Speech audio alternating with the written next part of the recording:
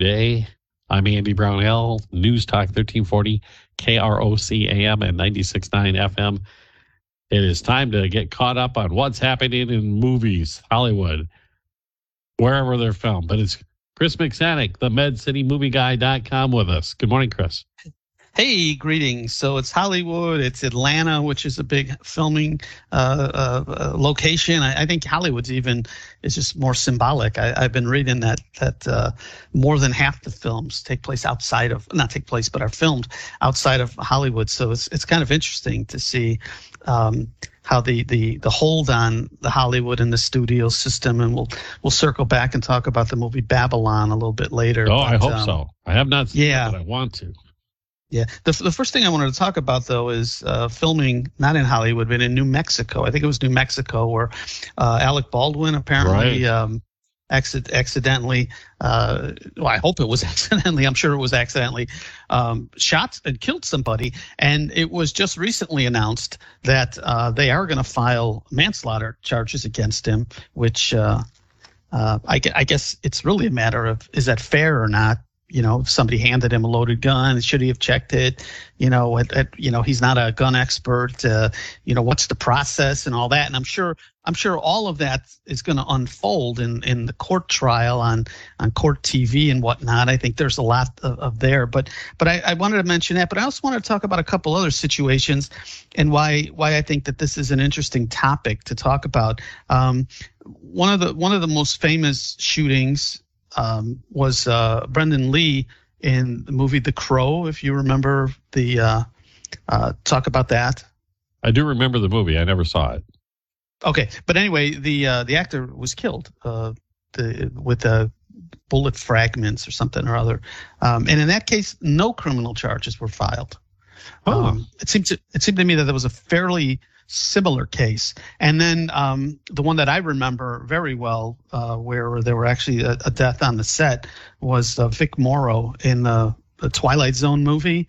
I do remember that. Yeah, so that was a John Landis film, and Vic Morrow and two kids.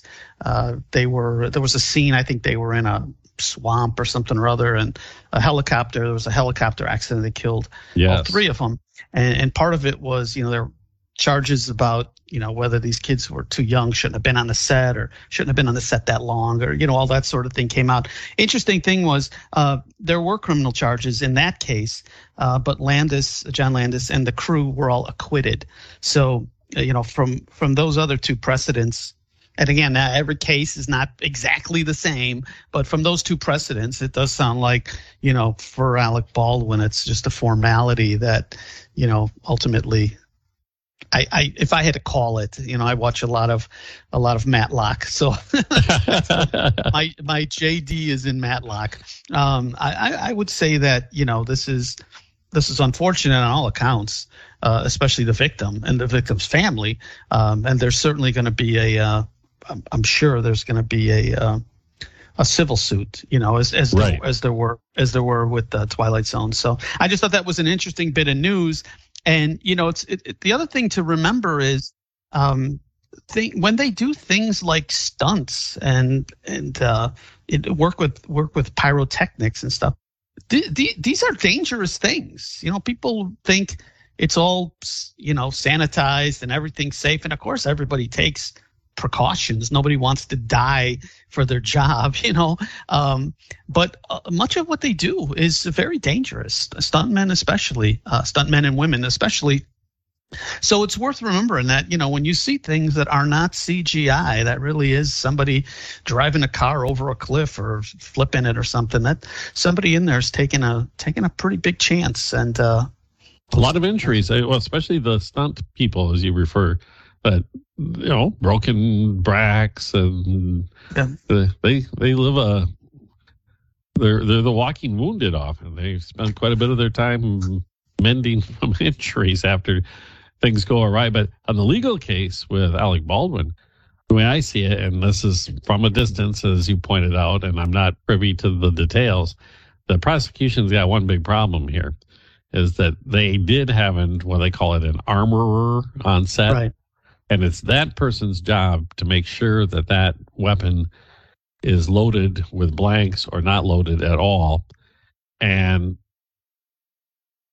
the allegation is Alec Baldwin was grossly negligent for failing to check himself whether the gun was loaded. I can see during a trial it'd be fairly easy to get the jury, at least one member of the jury, to go, well, wait a minute. They had a person whose job was to make sure that was taken care of before the gun was ever placed in his hand. And he is supposed to rely on the assurances of this professional that was the case. So who knows? I'm not going to guess what a jury would do, but I could see from a defense argument that's the way I would play it. But the thing is that there's two roles that Baldwin played here, and this is what I had read leading up. I can't say that I read the manslaughter the indictment, but there's two roles that Baldwin had. One is as an actor who actually pulled the trigger, and in that case, your comment about, well, there was an armorer who was responsible. That's probably the defense. But the other role that he has is as a co-producer. So as co-producer, he's in charge or partly in charge or a percentage in charge of the whole production. So the buck would still have to stop at some point. So that may be what this is coming out of. And that's why, for example, the John Landis got pulled in, and maybe not necessarily the helicopter pilot or something like that. I would be remiss in not bringing up one of my favorite films. It's a guilty pleasure. It's definitely a drive-in quality film. It was called Stunts. It's a 1977 movie with Robert Forster, and the quality is not good, but it's a bunch of stuntmen, and somebody's slowly, murdering each one, and it's kind of a little bit of a thriller. But again, don't expect a lot. It's a guilty pleasure. But one of the things they do is, before they get on a motorcycle to do the jump, they check the brakes themselves, or they check the cabling. Is it really secure and everything like that? So it's an interesting correlation, and I guess it's like any other job. There's a certain implied risk as well. So anyway, I wanted to bring that up, everybody up to speed on Mr. Baldwin. The latest Hollywood news. Sorry, we'll take a break right now, and then we'll continue with the MedCityMovieGuy.com. Chris McSannick on Rochester Today, News Talk 1340 KROC AM and 96.9 FM. Menards has. I'm Andy Brownell on News Talk 1340 KROC AM and 96.9 FM. So I'm flipping through the channels, watching football and not watching football, and I totally forgot you were participating in the Critics' Choice Awards that aired on Sunday. And right. I watched a little bit of it. I kept looking at the tables. Do I see Chris? Was he there? No, Chris was noticeably absent, because last year he was pushed out to the overflow room and had to sneak in like a teenager at an R-rated movie. So I did get in last year, but I just thought that was a little undignified to do. So this year I'm a voting member. I voted, and I did watch probably right along with you. But a couple of things that were surprising this year, surprising, maybe not so much surprising. The Best Picture went to a movie. Best Picture and Supporting Actor, as long as we're going to mention the movie, we will. Went to a film called Everything, Everywhere, All at Once. I've seen it.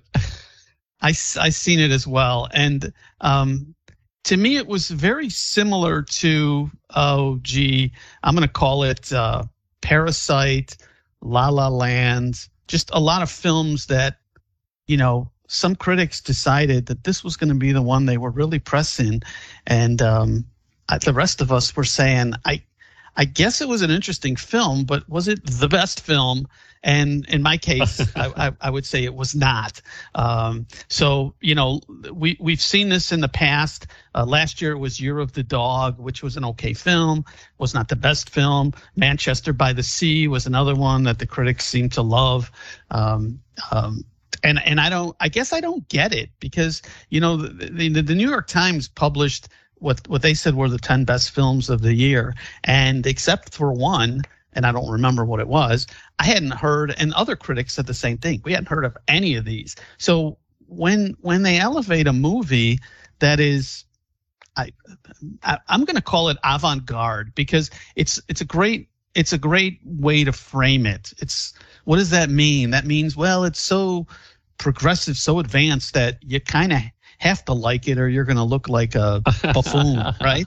The Emperor, look at the Emperor's clothes. They're pretty awesome. So anyway, that was my opinion. So what is it about, basically? And then I'll get to your reaction as well. Oh, gosh. Try to explain this movie. Yeah, okay. well, I think it's fairly simple. I mean, at the end of it, what you realize is the main character maybe doesn't feel satisfied in life, but as part of that realization, or because of that realization, it intersects with multiple universes, right? This is a multiverse kind of sci-fi message as well.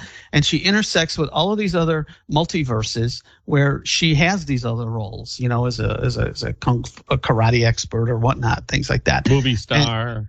Yeah, star. And I guess comes to the conclusion that no, this is the best fit, this is the best husband and all that sort of thing.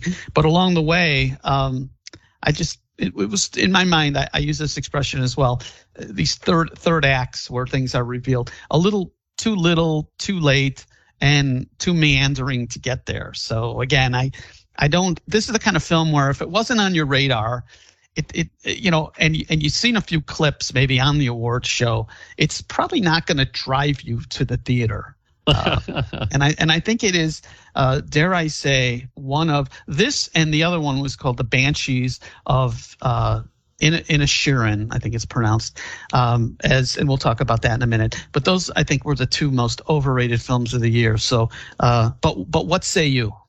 Okay, first of all, I agree with you on the awards part.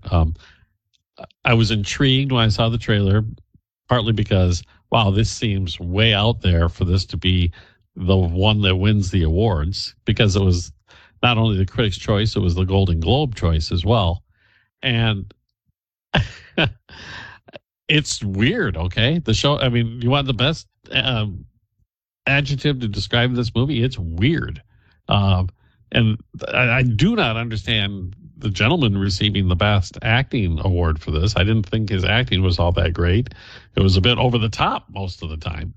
But I will say this. I actually enjoyed it.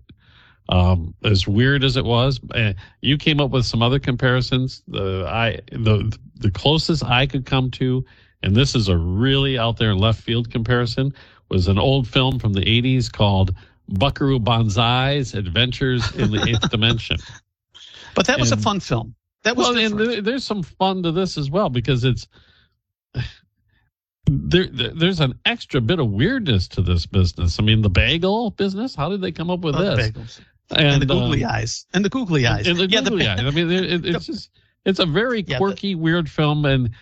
And I was hoping, there was some hope for it in the first third of the film, that it could have been a much better movie and far more impactful if they had followed the path, the diversion paths once again with the multiverse, which I had hoped that they would pursue, but they didn't, and it ended up, the ending was mediocre in my view.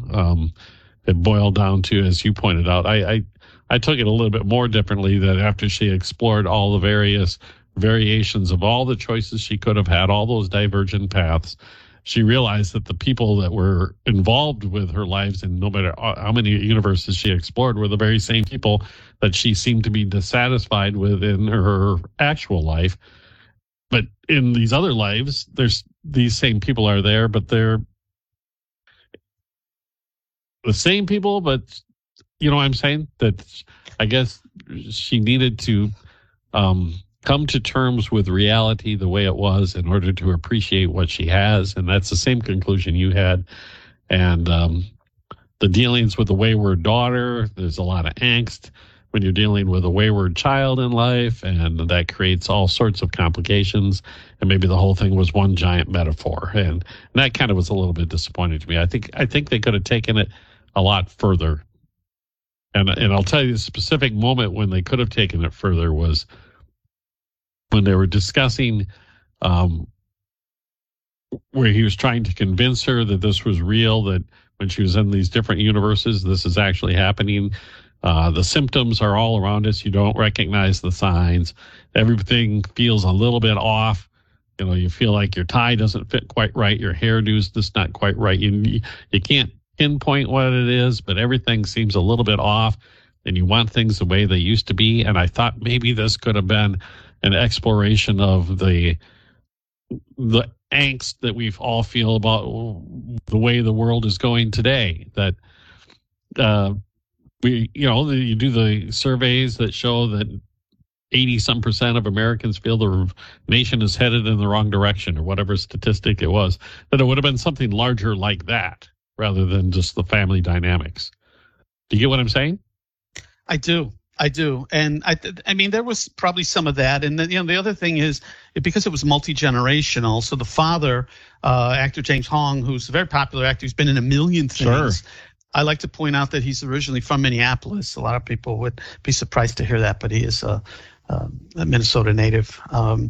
Anyway, so there's always a bit of things are getting worse with each generation, or are they? Because what we've learned from No Country for Old Men is it's kind of always been like that. And I mean, I don't know. I still think the film was kind of all over the place. And if there was a message, you had to work really hard to get it. And I think, and we'll talk about another film called A Man Called Otto in a little bit, which is similar in where you're going with this. Sometimes the message really does need to be a little more obvious, and maybe we'll get a tear or two out of it. I just think maybe it's a younger demographic they're going for that likes the concept of these alternate realities and multiverses. This is terms that seem to be more in our vocabulary in the last few years. So maybe that's part of it as well. That's the vernacular that they use to get the message out, and maybe there's something under the surface. I don't know. But be ready to be confused. If you want to watch it, be ready to be confused. Yeah. Another film that I absolutely wanted to mention, because it was also overrated, was this movie called The Banshees of Inisherin. I think that's the pronunciation. And again, like the Contenders I mentioned before, this is easily one of the most overrated films of the year. There's some decent performances from Colin Farrell, who I think won a Golden Globe for his performance, and a favorite of mine, Brendan Gleeson, who's a very popular actor as well.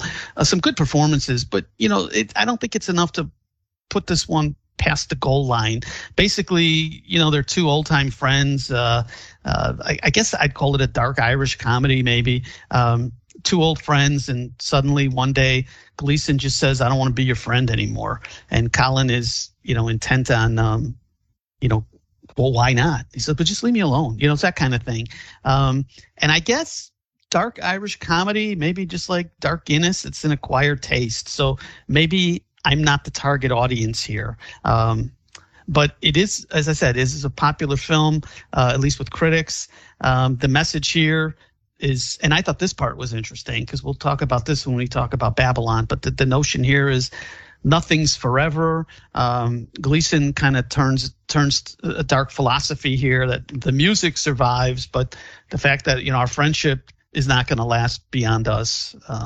It was just kind of weird. I like to say, let me say this, because this will come up a couple times.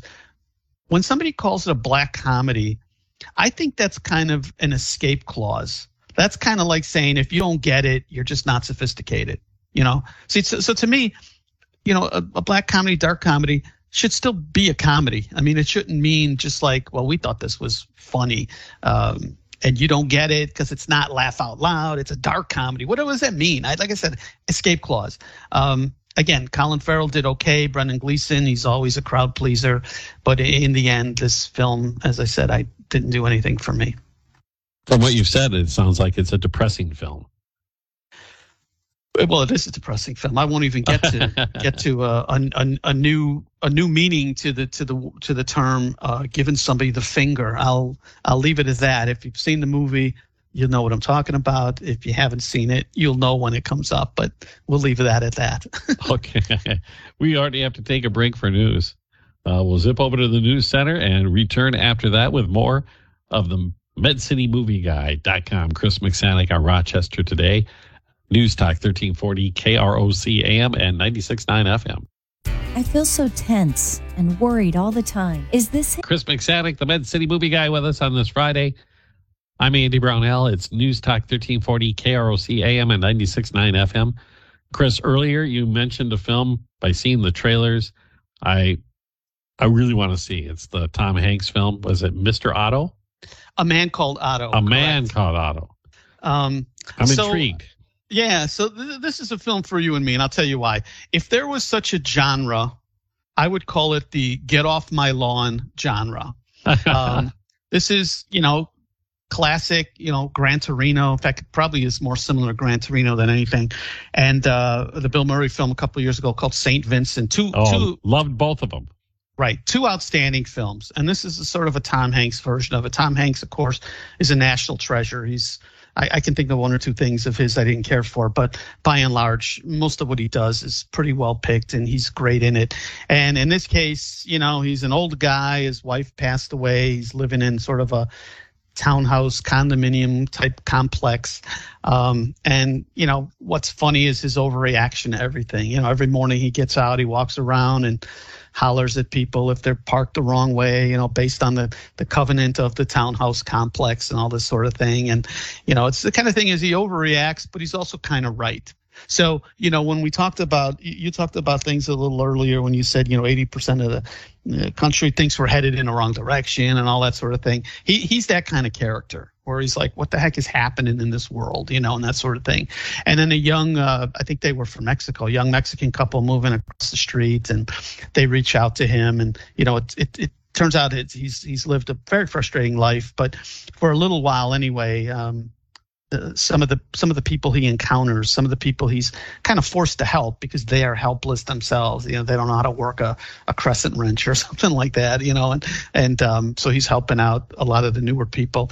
Kind of slowly starts to give his life some purpose that he lost when his wife passed away. So there's a lot of poignancy in that part of it.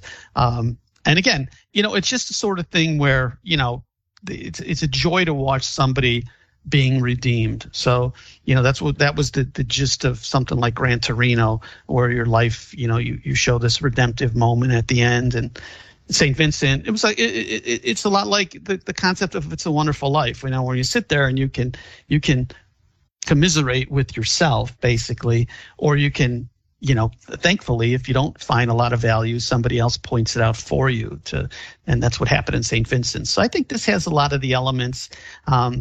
It's actually a remake of a Swedish movie. I forget what it was called, but it was something like A Man Called, and I can't pronounce the Larsgaard. Sven. A Man Called Sven. Sven. Yeah, it was Sven. No, it wasn't that. That was the actor's name that I just gave you. But the film, actually, the Swedish film, received a couple of got some award love. So yeah, you almost say, well, why did they bother remaking it? And I don't know the answer to that. But it was a fun film. It was a charming film. It's like I said, at the end there'll be, you'll be reaching for a piece of Kleenex at the end, but or your sleeve, I guess, whatever the case may be. So yeah, I would recommend it. It's the kind of film where I saw it in a theater. You don't have to see it in a theater. A lot of films you do. They would certainly benefit from it. But so if you don't see it in a theater, definitely put it on your Redbox rotation. So from a Rochester perspective, when I saw the trailer, all I could think of is the late Otto Haling, who many years back was one of our piston ring guy. Yeah, one of our more quirky characters within the city of Rochester and its history. And you've written about him.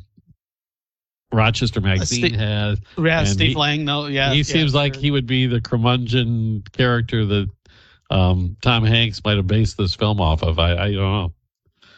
Yeah, so Steve Lang, he definitely knew a lot. You're right. They wrote about it in Rochester Magazine. He was an interesting character, writing at first he was an innovative guy, but then in the later years, you're right, he got a little curmudgeon-y. There's several letters to the editor where you can see it leaking out where he was, and maybe that was because he got ripped off on the Slinky. The headline was he lost $1 million because of that. And you want to read more about it? That's there's a book on Leroy Shane. That's my plug.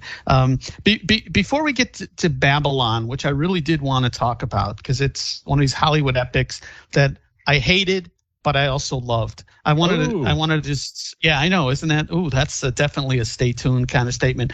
I wanted to say happy birthday, George Burns, Colin Clive, who was in the original Frankenstein. But more importantly, I wanted to and Rainn Wilson, it's his birthday today. He played Dr. Demento in the Weird Al film. We talked about that last time. But happy birthday to Artie Johnson. Artie Johnson, who people may or may not remember from Laugh-In, but he was in one of my all-time favorite films. It's a guilty pleasure, Love at First Bite. This was a movie with George Hamilton as Dracula, sure. Susan St. James, and Artie Johnson. Artie Johnson was Renfield. He played he was probably the standout in the whole film. I thought it was a fun film because I'm a big fan of like Universal movies, monster movies, Dracula, and things like that. So I wanted to point that out. And here's my segue. But it also points out, it reminds me that in April, there's a film called Renfield that is coming out. So Artie Johnson played Renfield in the Dracula movie. So you know the character. Character's like this servant of the vampire. It's a servant of him. What do they call it? The familiar. Okay. Oh, I like that. Yeah.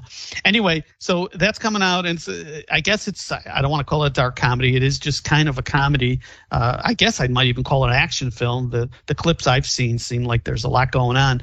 Nicolas Cage plays Dracula. So that's going to be that'll be a fun one. So Renfield in 2 months. Definitely wanted to point that out. And speaking of Nick Cage, I think he got gypped on the best comedy because his Unbearable Weight was definitely one of the best things I think that we've seen last year. Unbearable Weight of Massive Talent. That was Nick Cage's movie where he basically plays himself, hired out to entertain at a birthday party. I know you remember this one. I do, but okay, that begs the question then before I take a break. Now you reminded me, you said that was the best comedy. What film did you vote for to be the best film, the best movie of 2022? Wow. I have an answer, but I don't think that there were that many to choose from when you talk about best. I went with Elvis. Okay. That's it. Yeah. Okay. I can see that. For me, it wasn't that much to choose from. It was going to be either Elvis or Babylon, and we'll talk about Babylon when we come back because this is a movie that could go either way. As I said, either going to hate it because it's so obscene, or you're going to say, "Wow, what did I just see?" You know, what did I just see? Okay, that's it. That's a pretty good tease. We'll run and do the break before he gives away anything else. It's Chris McSannick, the MedCityMovieGuy.com. It's Rochester Today. Back in a moment on Newstalk 1340, KROC AM, and 96.9 FM. First, we decide where we want to go. Then we... FM. I'm Andy Brownell, along with the MedCityMovieGuy.com, Chris McSannick. And I haven't seen it yet. I know I want to see it because the trailers, I'm going to use the term intrigue me again, but boy, this kind of looks like the film I really might like, Babylon, and you're saying I might not like it. I'm saying that I hated it, but I also loved it. And so let me tell you why I didn't like it. And then, you know, if you're still with me, I'll tell you why I loved it. I think the film is probably one of the most obscene things I've seen that was not rated X. And that's not really to say I've seen a lot of things that were rated X, but I think if there was an NC-17, and maybe this actually was, I guess I don't know what the rating is. The first 30 minutes, if you could get past the first 30 minutes, then this is, in fact, if I were to edit this film, I would cut out the first 30 minutes. And then there's a really bizarre scene, maybe 3/4 of the way through, another 15 minutes I would totally get rid of. It's a level of debauchery that I don't think I've seen in films. But the movie comes in at over 3 hours. All right. And I had a whole other segment I wanted to do about that. We'll get to that another time. I think you could have cut 45 minutes out of this and it would have probably been, everybody would have recognized this is the best film of the year.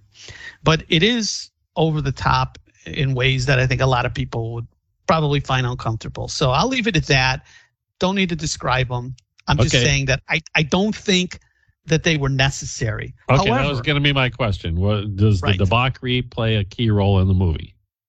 Well, I think it does to the extent that there's a message thread in here that this is very early in, the film industry. This takes place in 1926. Okay. One of the problems I had with the movie is it doesn't really have a feel for the 20s. That's kind of something that it's missing. It doesn't have a 20s feel to it. Something like The Great Gatsby that Leonardo DiCaprio won anyway had a real vibe to like the jazz age and all that stuff. This one doesn't really feel, you have to be reminded a couple times that you're in the 20s. However, there's a certain unhinged, uncensored thread in this movie that works. So, it's depression,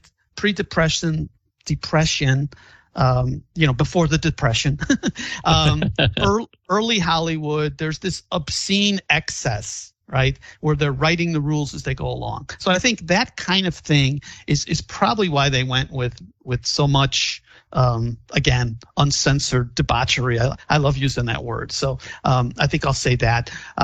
So what's going on? What's the plot? What's this all about? Basically, I think it's a mashup of Singing in the Rain and The Artist, the movie The Artist that was out a couple years ago. It was I think it actually won several awards. It was a black and white silent film, if you remember. I do remember. I like that. Yeah, that's a bizarre description. Right, I know it is. And the crux of this is and that's why it's a lot like Singing in the Rain as well. The industry is moving from silent to movies with sound. So it's really Hollywood in transition, but it's not just transition. It's really Hollywood having grown up from an experiment to something with sound and a legit industry. So Brad Pitt, who's of course good in everything he does, he plays sort of a Clark Gable, Douglas Fairbanks, not swashbuckler per se, but that kind of leading man who's got the gravitas and the dignity.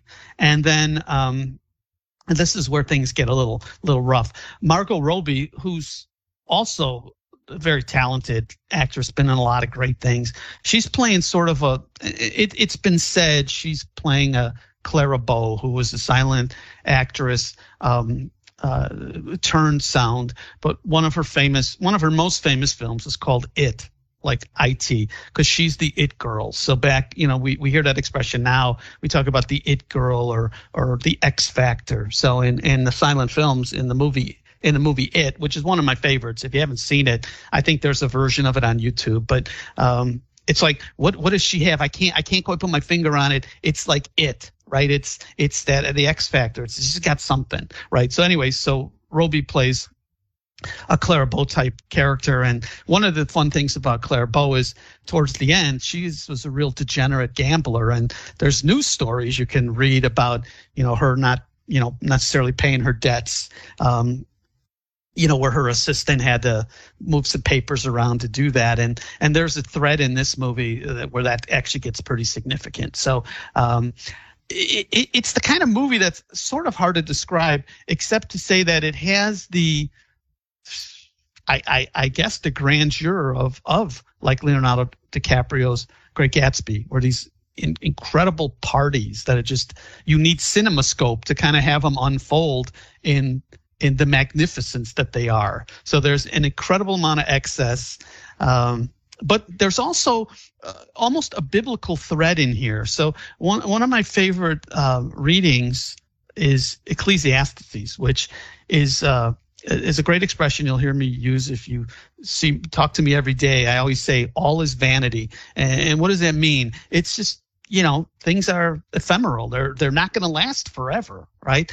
And that is something that this movie also touches on, because the Brad Pitt character, he meets with a film insider, I guess I call gossip columnist, who says, your time's going to run out. There's going to be somebody else, and then somebody after that. And the movie really is about, we all have a very small slice, and here we are talking about Clara Bow, and so many people never heard of her. And yet sure. in that moment, when we talk about the multi-universe, in that one moment, nobody was bigger on film than, a Clark Gable, Douglas Fairbanks, Clara Bow, all these characters that the actors that today, we don't really even think much about. And it makes you think that today these big actors, the Brad Pitt, the George Clooney. Well, we're at 5 years from now, people are going to say the same thing of them. So there is some incredible insight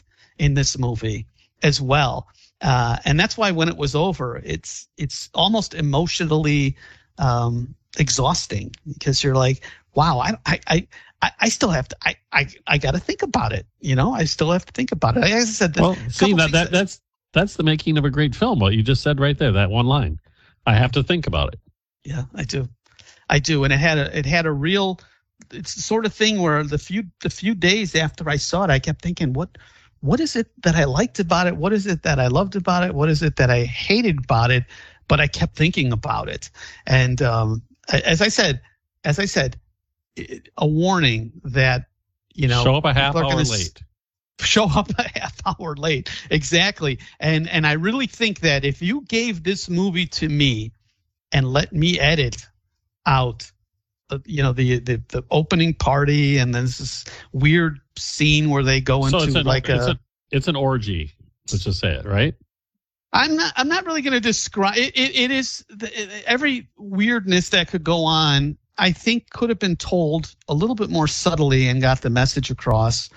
But I think that's not what they were going for. I think they were just going for, this is the excess that went on. This is the unbridled craziness of the jazz age that went on before the Depression, before the war, after one war, before the next one.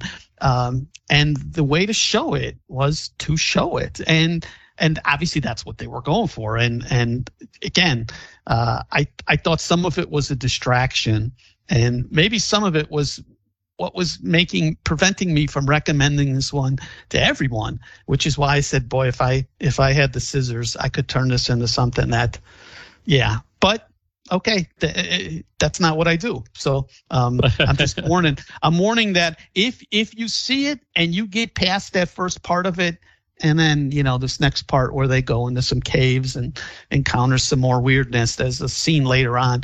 That would be a good time to go, by the way, to get more popcorn. When you say, okay, this is the one this is the one he was telling me about. I get to see that. Chris said when they go in the cave, let's go get popcorn. Let's go. Oh, you'll know when you see it. You'll know exactly what I'm talking about. So, well, okay. Well, and for a future show, the 3-hour film thing, I have to agree with you. I think it's too much, but we'll have to talk about that at a later date. I did want to mention a film that you haven't seen yet, but I'm going to recommend to you and anybody else listening to us. It's a quieter film, and it's called The Courier. It's on Netflix. It's a Netflix film, and it's Cumberbatch, as you mentioned. He's the lead in this. It's a Cold War spy film based on a true story about the actions of two men. One you might have heard of, one I'm betting you didn't hear of, and that's the main focus of this movie, who very well may have saved the world through their actions. And they paid the price. They paid the price big time for what they did in the service of humanity as a whole during the Cold War. And I just loved it. I thought it was a fantastic story and made me read up on both of the men who were depicted in this film, and it's a story that needed to be told. Let's put it that way. All right. I made him over. I may be guilty of overbilling it, maybe when I say it. That's a little bit. Well, it's kind of like on Amazon. If you bought this, you might like this. So, if people who listen to us regularly, if you tend to agree with what we say, well, then this is exactly that's our audience. One of the other films, I know we're probably running low on time, but I wanted to get this out there because it's going to come out. It's going to come and go before we get to talk again. That's the Titanic is celebrating its 25th anniversary, and there is going to be on February 10th. In most theaters, there's a re-release of a 4K enhanced HD version of Titanic. So if, like me, you didn't get to see it originally in the theater because you refused to believe it was going to be any good and only saw it, at home on DVD, this is a chance to, again, take in all of these effects, the grandeur, the scope of this amazing ship and tragedy and halfway decent love story between Kate Winslet and Leonardo DiCaprio. So that's an opportunity that's coming up in a few weeks. All right. That's perfect timing. It's time to say farewell for another month, Chris, and look forward to chatting with you in February. See where we're at in movies. Maybe we'll tackle the 3-hour movie, huh? Yep, we sure will. Okay. Chris Bigsanik, the MedCityMovieGuide.com. It's Rochester Today, News Talk 1340, KROC AM and 96.9 FM. Make a New Year's resolution that's easy to keep. Help protect